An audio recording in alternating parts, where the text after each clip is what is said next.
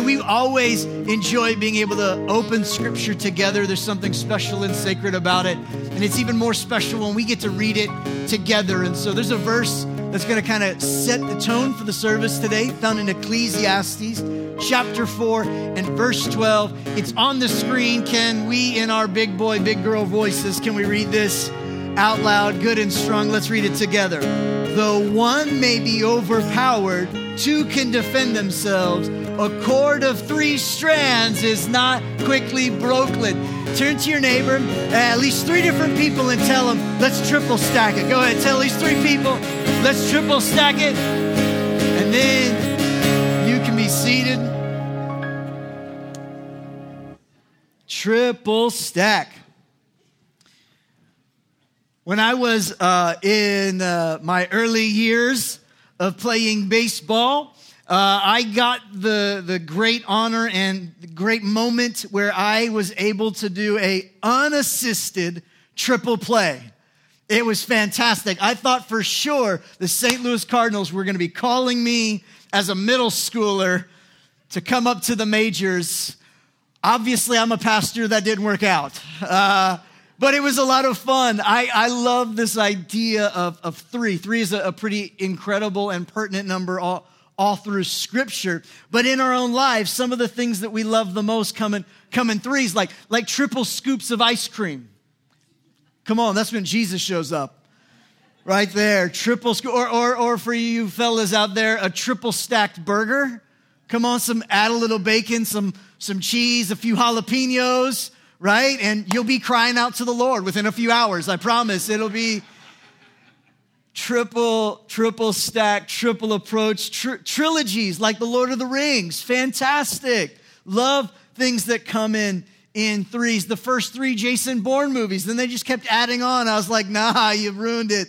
Just should have stuck with the three of them. The Three Stooges, the Three Musketeers, the Three Amigos. I will not confirm nor deny that I've watched that movie multiple times in my life. I believe that we serve a triune God, a God who has three distinct roles: God the Father, God the Son, and God the Holy Spirit. They all together are the God that we worship, but distinct roles and realities. Jesus was in the tomb and he says, I'm going to be buried, but don't wait, because 3 days later, I'm going to come back. And we're going to have a reason to celebrate. And that's why we gather here in this place. I think that three is an important number, but whether you realize it or not, you yourself are an individual comprised of three parts. You are a spirit. That's what lives forever. You have a soul. That's your mind, your will, your intellect. And you live in a body. Your body is aging, changing. Your body isn't what lives. It's your spirit that brings life to you. But we are these three distinct parts. Each part, I believe, God wants you to experience full, abundant, joyous, satisfying life. I believe that your spirit, what makes a healthy spirit, is somebody who recognizes a steady diet of time in the Word, time in prayer, and time in worship. That makes for a strong, healthy spirit. Your body, I believe, can be healed in three ways. God brings healing to our bodies in three ways. He can heal your body naturally. He can heal it medically. And he can heal it miraculously. It's three-pronged, a triple stacked approach to health in your body. I believe that there's a triple stack approach that we need to take when it comes to our souls, our mind, our will, our reasoning, our emotions. I believe there's a triple stack approach that we need to take to that. I believe that Christ plays a role in it. I believe that the community of Christ plays a role in it, the body of Christ. Spiritual, faith-filled relationships play a role in it. But I also believe that counseling plays a role in our souls being healthy. It's a triple stacked approach. Why? Because a strand of three isn't easily broken. In 3 John, chapter 1 and verse 2, he says this. It says, "Dear friend, I pray that you may enjoy good health and that all may go well with you. How many of you would sign up for that right there? Good health and everything going well. Financially, marriage, relationships, schoolwork, everything would go well. Come on, your team wouldn't get swept in the National League Championship Series. I'm going to probably need counseling after the Nationals put a whooping on my Cardinals. It's true. I've had to ask for forgiveness from the Lord for words that just, Jesus loves me. It's fine. Right? Like, I believe that God wants you to enjoy health and that all would go well with you. Listen to this. Just as your soul gets along well. I wonder if some of us, we've had a good spiritual encounter. We're doing things in the physical, but in our souls, we've left it untended to. And because it isn't going well in our soul, everything else around us might be still unraveling. Why? Because all three God wants you to be healthy in. He wants your spirit, your body, and your soul healthy. And so today, and even all through this series, Life in the Darkness, we've really been talking about some of the things as it relates to our soul. And today we really want to focus in our conversation today and look at what God says and how God wants to help us have a triple stacked approach to finding health and wholeness in our soul with our mind, our will, our emotions. How God wants us to live in health in those areas. And I've invited a friend of mine who is a pastor and licensed counselor therapist from the Kansas City area, kind of recently moved. He and his wife, Michelle, and their new baby, Miriam, who's asleep, and so don't make a lot of noise. No, I'm just kidding. She's out. She's good to go. They moved to Kansas City as Michelle is leading the way and planning a church. And so we're excited. We're becoming good friends. And today we're going to have a great conversation as it relates to our soul. So church, would you stand and give a great big welcome to my friend, Brian James McMahon, as he comes, joins me. Amen.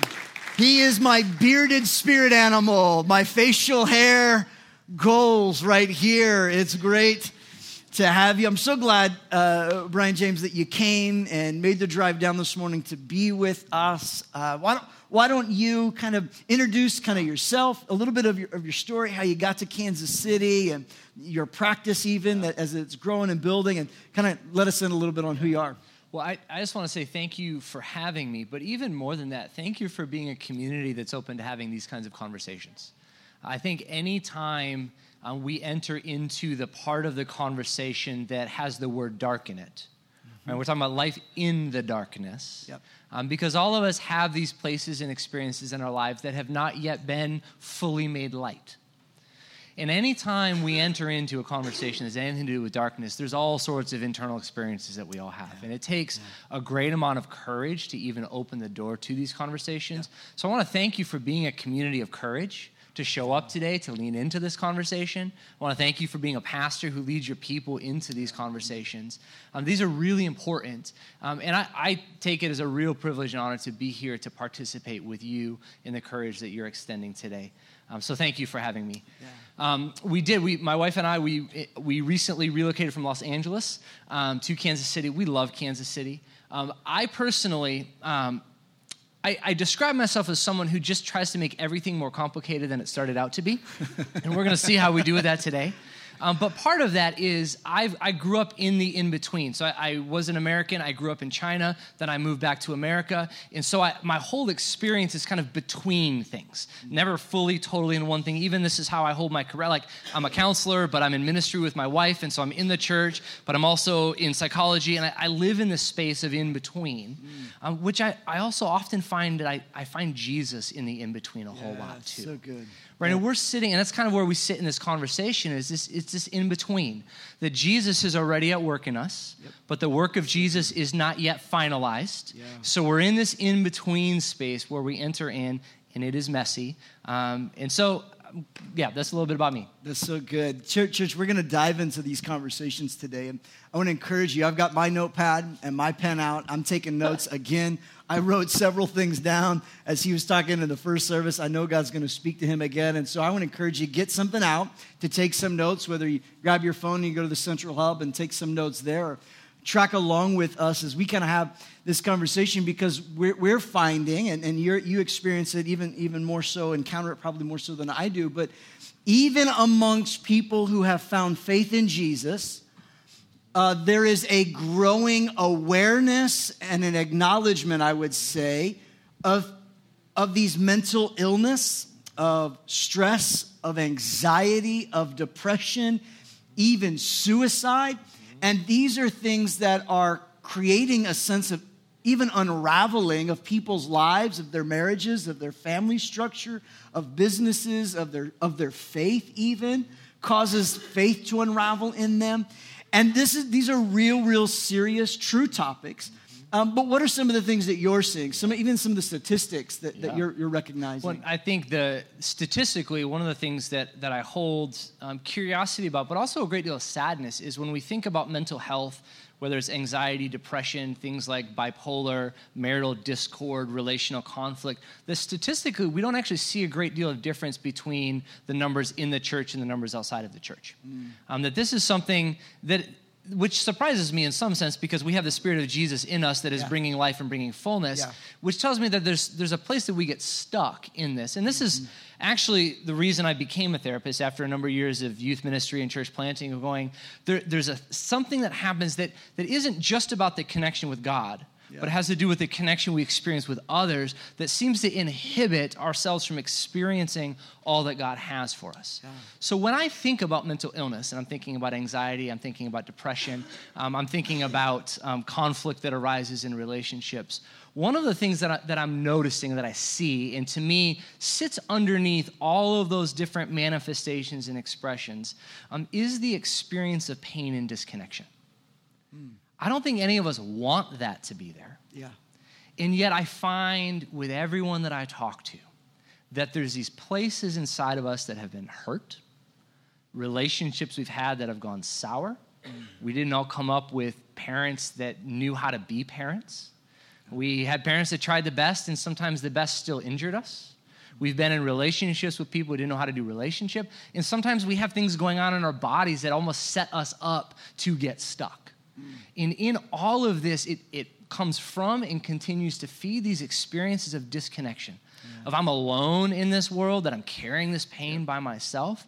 So when I look at all the statistics, that's what I sit underneath it. The manifestations are quite concerning. The rates of depression and anxiety continue to grow. Statistically, this is the loneliest era of time. All the research suggests that we have never been a society that feels more alone than we do today. The rates of suicide, it's in the top 10 causes of death nationally among all age groups. It's the second leading cause of death among the younger generation, those like 35 and under right now. It's the second leading cause of death. In the way, one of the reasons is because of the amount of pain that is present that we don't know what to do with.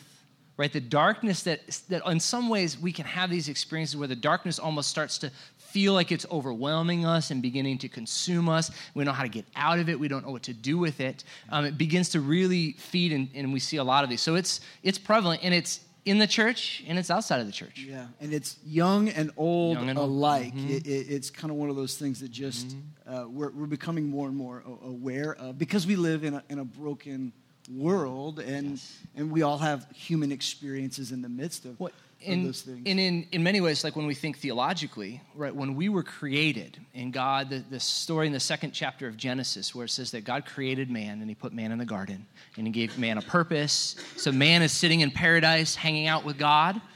We would think this would be great. And then God looks at this and goes, this isn't good that man is alone. And he creates woman as a partner in this moment. That actually from the beginning, this is our theology, from the beginning of time, we were created to experience fullness of life with God and fullness of life with one another. Yeah. And when we're talking about mental health, what I'm seeing over and over again is even for those of us as followers of Jesus who are experiencing more and more fullness with God, we are not experiencing the fullness of life with one another that God has come for us, and it manifests in a lot of different ways. Absolutely. You know, we read a minute ago in 3 John 1 and 2 where it says that the desire is that we would be in health, that we would have strong, healthy connections, and that we would prosper and be well, just as our soul would kind of come alongside and be healthy. And oftentimes it is these components of soul, but Christ came to die for our souls too. Like he came to do that. And I really do believe that Christ and what he did on the cross is a central component and often missing component for people when it comes to being healthy and whole. What would you say or share with us about this component of our health? What role does Christ play in us becoming healthy in our souls? So when I think about wholeness, there's really two things that are really fundamental to experiences of wholeness. One is the experience of love. It is the experience of love that is what establishes us as our identity, that says, I have value, I have a place, I have worth, I have something to offer, I belong here, right? These experiences of love that allow us to know who we are and what our place is. Right? And what Jesus does, when Jesus came and lived and died and came back to life, and when we meet Jesus, we have this experience of Jesus going, you belong with me. I see you, and I care about you, and you have value, and you have worth, and you were made for a purpose, and you have a place of belonging. Come and be with me. And this experience of the love of God through Jesus is where we get grounded in our identity, in our sense of self. That actually we all have had experiences where we kind of wander from our identity and we get lost, and we come back and Jesus reminds us, hey, this is who you are. And so where we start is with what Jesus says about us, who Jesus made us to be, and that sense of identity that grounds us. And this is foundation. I mean, my office are filled with people we don't know who we are. Right? And how much internal chaos is there when we're like, I don't know who. Do I belong? Do I have worth? Do I have value? And that creates this internal chaos that this has to get aligned, because you can imagine if I'm trying to do relationship with you, and my internal is just chaos because I have no identity. I don't know even if I belong, and I'm going to kind of lean into you, but I'm hesitant. I don't know if I belong with you, and maybe you don't think I belong with you. And it just creates space for disconnection and chaos. So that sense of identity is so important as a starting point of going, who am I? How has God made me? Do I have value? Yes. Yeah, absolutely. I love that understanding, is that it is Christ who resets and renews and recenters us into our true identity, who he's made us to be. And it's from that place of identity that we actually live out our lives. And so if our behavior isn't aligned with what we would feel like is God's priorities or even health, most of the time it's because we've misplaced our identity, or our identity hasn't been shaped fully in who Christ is, and that tension of the two. We know Jesus. Jesus loves us. He wants to save us, set us right on the inside. It's kind of a great starting point. But there is that second, prong, if you will, or second braid, is the sense of community and the church, or the people of God, the body of Christ. What role would you say that the body of Christ and community plays in our ability to find health in our soul? Yeah. So the two things, right, that are about wholeness and allowing us to experience wholeness, one is that love that we experience against identity. The second is experiences of trust and safety in relationship. This is where we actually find courage to keep going, right? And to me, this is where the Apostle Paul, when he writes, work out your salvation, right? There's a working out, there's an action, there's a participation. He says, work out your salvation with fear and trembling. When I think about trying to lean into relationships with humans, there's all sorts of fear and trembling, right? Like, we just need to, that's the starting point of, honestly, humans' relationships are messy, right? We as people actually are inherently not good at relationships right now. We want to be. One of the reasons I think God is so safe is God's got my back. God doesn't betray me. God's always there when I need him. God speaks love over me all the time. I got a lot of relationships in my life that don't always meet those criteria, right? There are a lot of relationships that I'll walk into, and maybe not the first day, but maybe day 3 I'll get hurt. I was thinking when I first got married, and we went through premarital, we did work, I thought, I'm ready to be married, I'm good, we got this, right? Probably not really 5 minutes in, but what felt like 5 minutes into marriage, we were brand new married.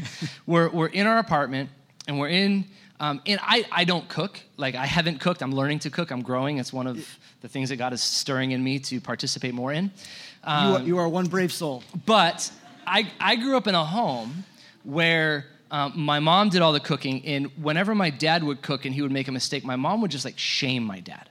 Right? So I grew up watching like the things that were said when my dad wouldn't do a good job that would just like tear him down. So this is what I observed growing up, right? So I'm married. This isn't in my head at all, right? This is pre-existing experiences.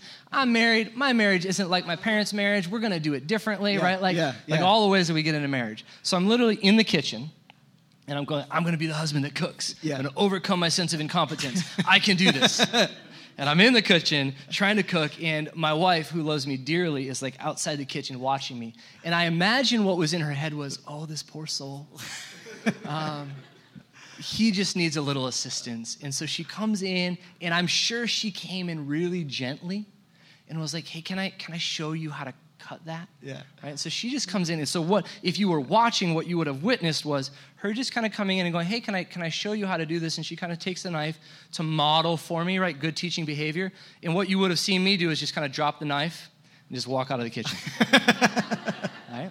Because immediately what I felt was, see, I'm incompetent. See, I can't do this. See, like the shame that hit for me. We all come into relationships with pain from previous experiences. No relationship, except for like when you're a baby, and so having a baby, I'm not terrified of all the injuries that I'm causing her that she'll now carry into all of the relationships come after, right? Parental anxiety. Anyone? But none of us enter a relationship with a clean slate. All of us enter a relationship with the experiences that we've carried in behind us, which for many of us create these wounds, that create these triggers, right? When I'm hurt, right, when my wife walked into the kitchen, I did not turn around and go like, I am so glad you're here to teach me how to do this. Like, we're partners in this. Like, I was like, nope, not doing this, shame, walked out. I disconnected. Because when we experience pain, the natural response of humans is to close up and guard ourselves. Here, I'll use you as an example, right? When we start in life, we start from a posture of openness, right? My daughter comes in the world like, love me, feed me, change my diaper, right? Like, just do it all, bring it on, right? I haven't like gone to feed her and she's like, no, I hate you, right? Like, that doesn't happen. That comes later. Right? So this is the posture that we start with, right? Now, over time, you'll get hurt and you'll start to do this, right? Some of us do this in a protective pose. Some of us do this like, I'm not going to get hurt again, right? Either way, you're guarded. Now, I want to do relationship with you. Now, on the outside, right, you may be like this, right? Like, love you, let's do relationship, like, let's have a good time. Inside, you might be like this, like, hey, the last guy that had a beard that I tried to be friends with, it's like, it went bad, right? Smiling on the outside, guarded on the inside. So I'm going to come in going like, hey, let's do relationship. And instead of a hug, I get a slap in the face. Now, when I'm coming in, I get slapped in the face, what do you think I'm going to do? Like, not again. Now, this, if you're married, you experience this all the time, that we end up doing this like rotation where I'm open to relationship, you're guarded, I guard myself, you're not open, let's do this, the fight's over, and then you're coming up, nope, fight's still going, you guard, oh, fight's over, let's go, nope, fight's still going, and you just go over and over again, right? When we experience pain, it's so good. Our natural instinct is to disconnect and to protect ourselves. Which makes perfect sense if the goal is to be safe. It doesn't work if the goal is to be connected and to experience the fullness of community that Jesus has for us. That's good. Right? This creates the conflict that none of us like that feeling of being hurt. And yet, if we walk into relationship, the statistics on like the likelihood of you being hurt are like in any given relationship at some point over time are probably like 99%. Right? In our churches, like I think as pastors, our heart is that our churches are safe places. Absolutely. And I think for some, they are safe. But not all of us come into a church having had wonderful prior experiences with church and communities. Right? Some of us are sitting here today going like, this person looked at me weird last week. I don't know if I want to do relationship with them. Or we've gone to home groups or connect groups and opened up and had that experience of like, let me bare my soul. And then everyone just kind of looks at you and blinks. And then you're like, I don't know what that means. And maybe I need to guard myself back up. Yeah. Like, it is hard to do relationship, which is where kind of what we're talking about is like, we need to be honest about that. Yeah. Right? If we hold this imagination in our minds that relationship is easy and we can all do it and we just walk into it and we just need to find the right people and then relationship will work out, there are no right people. Yeah. There is no right church. Yeah, it's good. Every church ends up with people in the community who end up being hurt. We as pastors, we don't want to. Yeah. We end up hurting our people. As a therapist, I care about the people who come to my room. There are moments where I end up unintentionally hurting my clients because I'm a human, they're humans. We all carry that stuff with us. Yeah. So when we talk about the role of community, community is the place where we actually work out our salvation. Yeah, so good. It's good, yeah. It's tempting to say, you know what my walk with Jesus is going to look like? I am going to be open and connected to God. Right? We do this in worship. We open up to connection with God. Good. And the temptation is, I got this, but when I come out, I'm going to be like this with the people around me. And we all wrestle with that. And it's not inherently wrong, right? We all have people that we probably shouldn't be open with. Yeah. Let's not pretend that we should just walk around being open. And we need to, like, there's some wisdom. We were talking about, like, gushing and how some of us, like, overshares, right? Like, I've been blocked my whole life. I've been guarded. Now I want you to know everything about me. My wife calls this emotional hookups. Like, hey, let's just get emotionally naked, and now you see my soul. And, like, that's not necessarily wise either because relationships grow over time. Relationships are messy, and we need to be wise about it. Absolutely. I think one of the things I know for us as a church, we recognize that you don't need to know everyone, but everyone needs to be known by somebody. Yes. You don't need to know everybody and everybody's business and everything, but somebody needs to know just about everything about you. You need to have at least a relationship, and I would, to be honest, recommend 3. That seems like a good number for whatever reason. That of people that you really can be true and trusted with. And it takes time to find those relationships, to build those things, to be appropriately vulnerable or appropriately accessible in the right moments and times so that you can be known and others can know you. You mentioned it a minute ago where it really is, this is where like immediately we get saved by Christ. Like we say yes to Jesus, our spirits are made alive and made new and made perfect. But our souls are way in process still. And because we're in this process, that's where that scripture that you were referencing a minute ago, working out your salvation with fear and trembling, this sense of like, I'm scared to do this with you, but I know I need to do this with you. I'm not sure if I can trust you, but I want to trust someone. And we walk this process some slowly, and you interact in that way because the healing and the health that we need, long for, crave for, and we're designed for does have a component of other people, and we need to recognize the role that plays. So we know we need Christ. We need community in the body of Christ. But there's a third part to this that really brings a strength and a health to our beings, and that's this area of counseling. And over the years growing up, I know in my environment, anytime we talked about mental health, mental illness, or depression, it was like, well, you're just demon-possessed and you need to get set free, and you don't need to talk to a counselor because then your faith isn't working, and you just need to be a person of faith, and if you really had faith, you wouldn't be controlled by your emotions, and that's kind of the environment, and it kind of became a little toxic in some ways, and now I think, thankfully, the church and leaders in the church and people of faith are recognizing it's okay to have Jesus, the church, and a therapist. Like those are all really good components and advocates for health inside of you.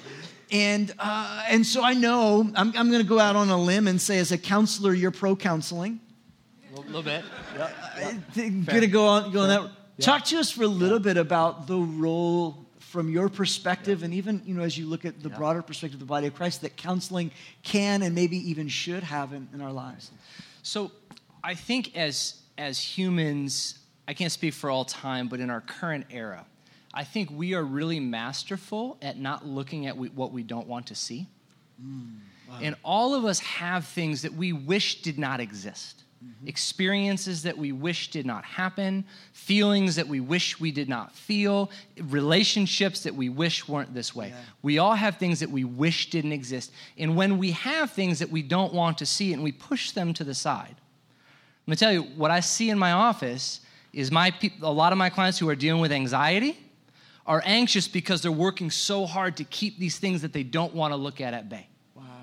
Wow. Jesus was not scared of seeing anything. Think about the people that Jesus walked with, the people that Jesus invited into space, the people who Jesus went to be with. I think biblically, there's two, talking about light and darkness, right? We're in this series about life in the darkness. We know that Jesus is the light that comes in, and where there is light, there is no darkness, right? The light comes in and illuminates what's dark and brings in the light. And many of us have had these experiences of transformation, of having like light come in and the lights come on and like, oh my gosh, there's a healing that occurs, right? Yeah. There's a scripture in Psalm 139 where the psalmist is talking about fleeing from God and trying to run. And he goes, if I go to the heavens, you're there. If I go to the depths of the earth, you're there. Yeah. And he makes this statement where he says, even the darkness is not dark to you. Yeah. He doesn't say you make the darkness light. He says, even the darkness is not dark to you, which means that God can see in the dark. Yeah, so good. Right? God always sees in the dark. And one of the reasons that I got training as a therapist and sit and allow God to guide me into the role of a therapist is we all need people who can see in the dark. Because when we choose to look at the things that we've been not wanting to look at, whether it's in our personal lives, whether it's in our marriages, when we start to look at that darkness, it is scary. Yeah. And if we're honest, there's a lot of people in our lives who don't know what to do with that darkness. They can't see in the darkness. Actually, we've got people who, when they see our darkness, panic. And then that makes us want to run further. That one of the things that I do as a counselor, as a therapist, is enter into the darkness and say, God is here too. Yeah, it's good. God is with us in this space, even in the darkness. And this, to me, is an essential component that comes back into the community. It's really hard to be open when I'm trying to hide the darkness that I'm carrying. I actually can't do both at the same time. So if I want to be connected, if I want to experience community, I actually have to do the scary process of allowing what is in the dark to be opened, allowing what I'm holding at bay to be released, maybe even feeling the things that I wish I did not feel, and allowing them to come up. That's so good. What would you encourage us with? What are some maybe... Because we're looking at a group of people, and those even listening later online, walking in a lot of different scenarios, and no two situations are identical. No two stories are paralleled perfectly. What would you give kind of in specifics, but broad enough that maybe are some key next steps that we all can take as we're kind of pursuing health in this component? Can I triple stack it? Yeah, go ahead. Triple stack it. I like it. I like it. Let's go. Okay. The first one is we've got to be vulnerable. And what I mean by vulnerable is honest with ourselves. Right? I have to know what's the darkness that I'm hiding? What am I holding at bay?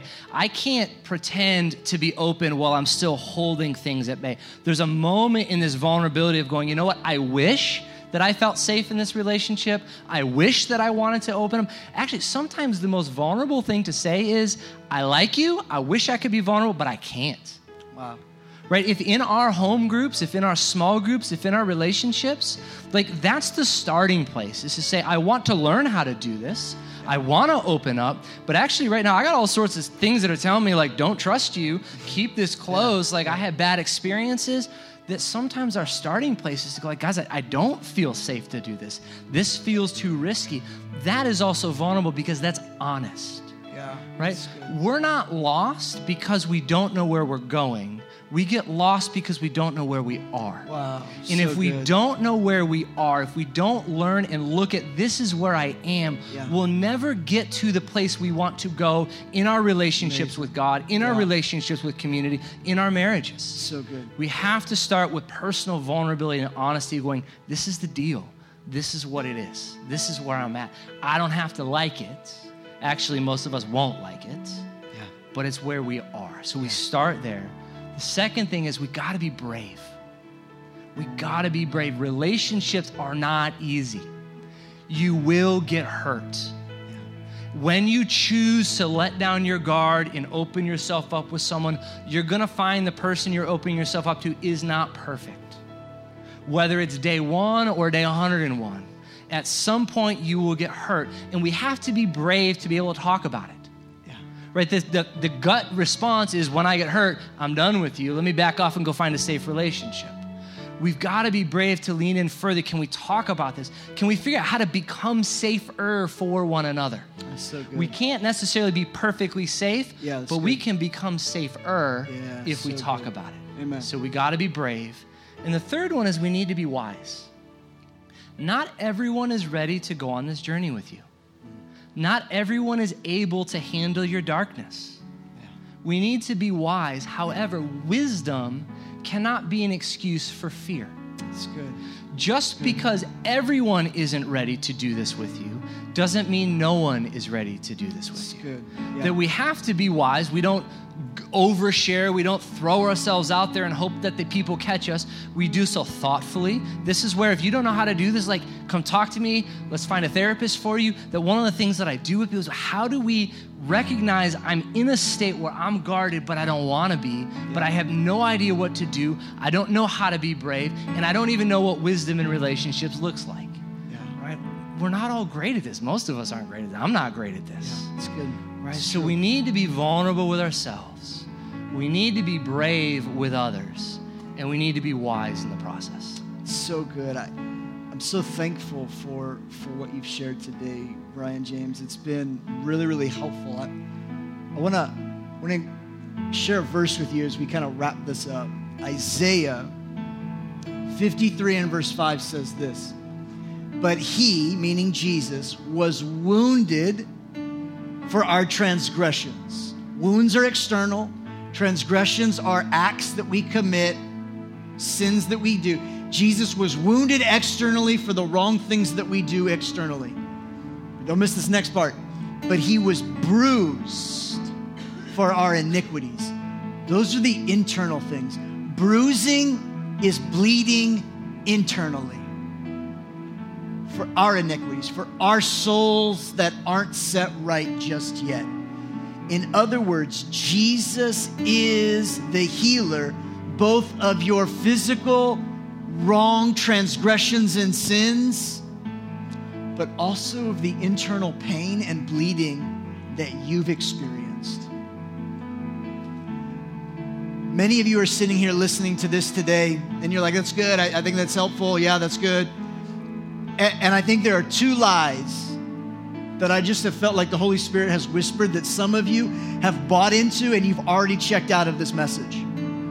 Here are the lies. Number one, this is primarily for the men, and that's this: that if I get counseling or I admit my darkness, then I'm weak. Baloney. I almost said some other words, but this is church. Baloney. Recognizing that your soul needs to be healthy and it's not, is not a sign of weakness. Here's the second lie I believe some of us have believed today, is that if I go see a counselor, that means I'm so broken I can't even get repaired. Baloney. Brokenness doesn't mean you're not beautiful.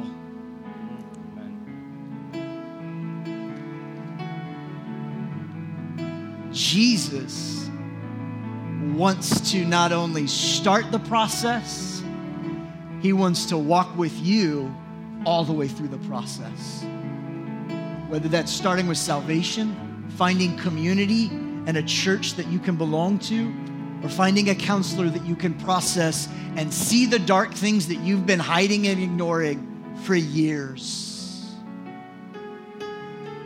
Beloved, friends, I want you to experience life where everything is going well, but you'll only experience that wellness to the degree that you're allowed allowing your soul to be made whole. Would you bow your heads as we come to a moment of prayer today? If you're here and you'd say, Pastor, just by way of acknowledgement and commitment, I'm gonna make a decision to be vulnerable. I'm gonna make a decision to be brave. I'm gonna do something to be wise this week. If you would respond and say, yeah, I'm gonna do one of those three things this week, just would you put a hand before the Lord and say, yeah, I'm gonna do that. I think there's so many of us. This is so many of us today. Father, you see these hands of your beloved ones who are saying, God, I wanna be more vulnerable. I wanna be more brave. I wanna be more wise with how I deal with the things that are going on the inside. Lord, help us to do that by your Spirit. Draw us and move us forward. In Jesus' name.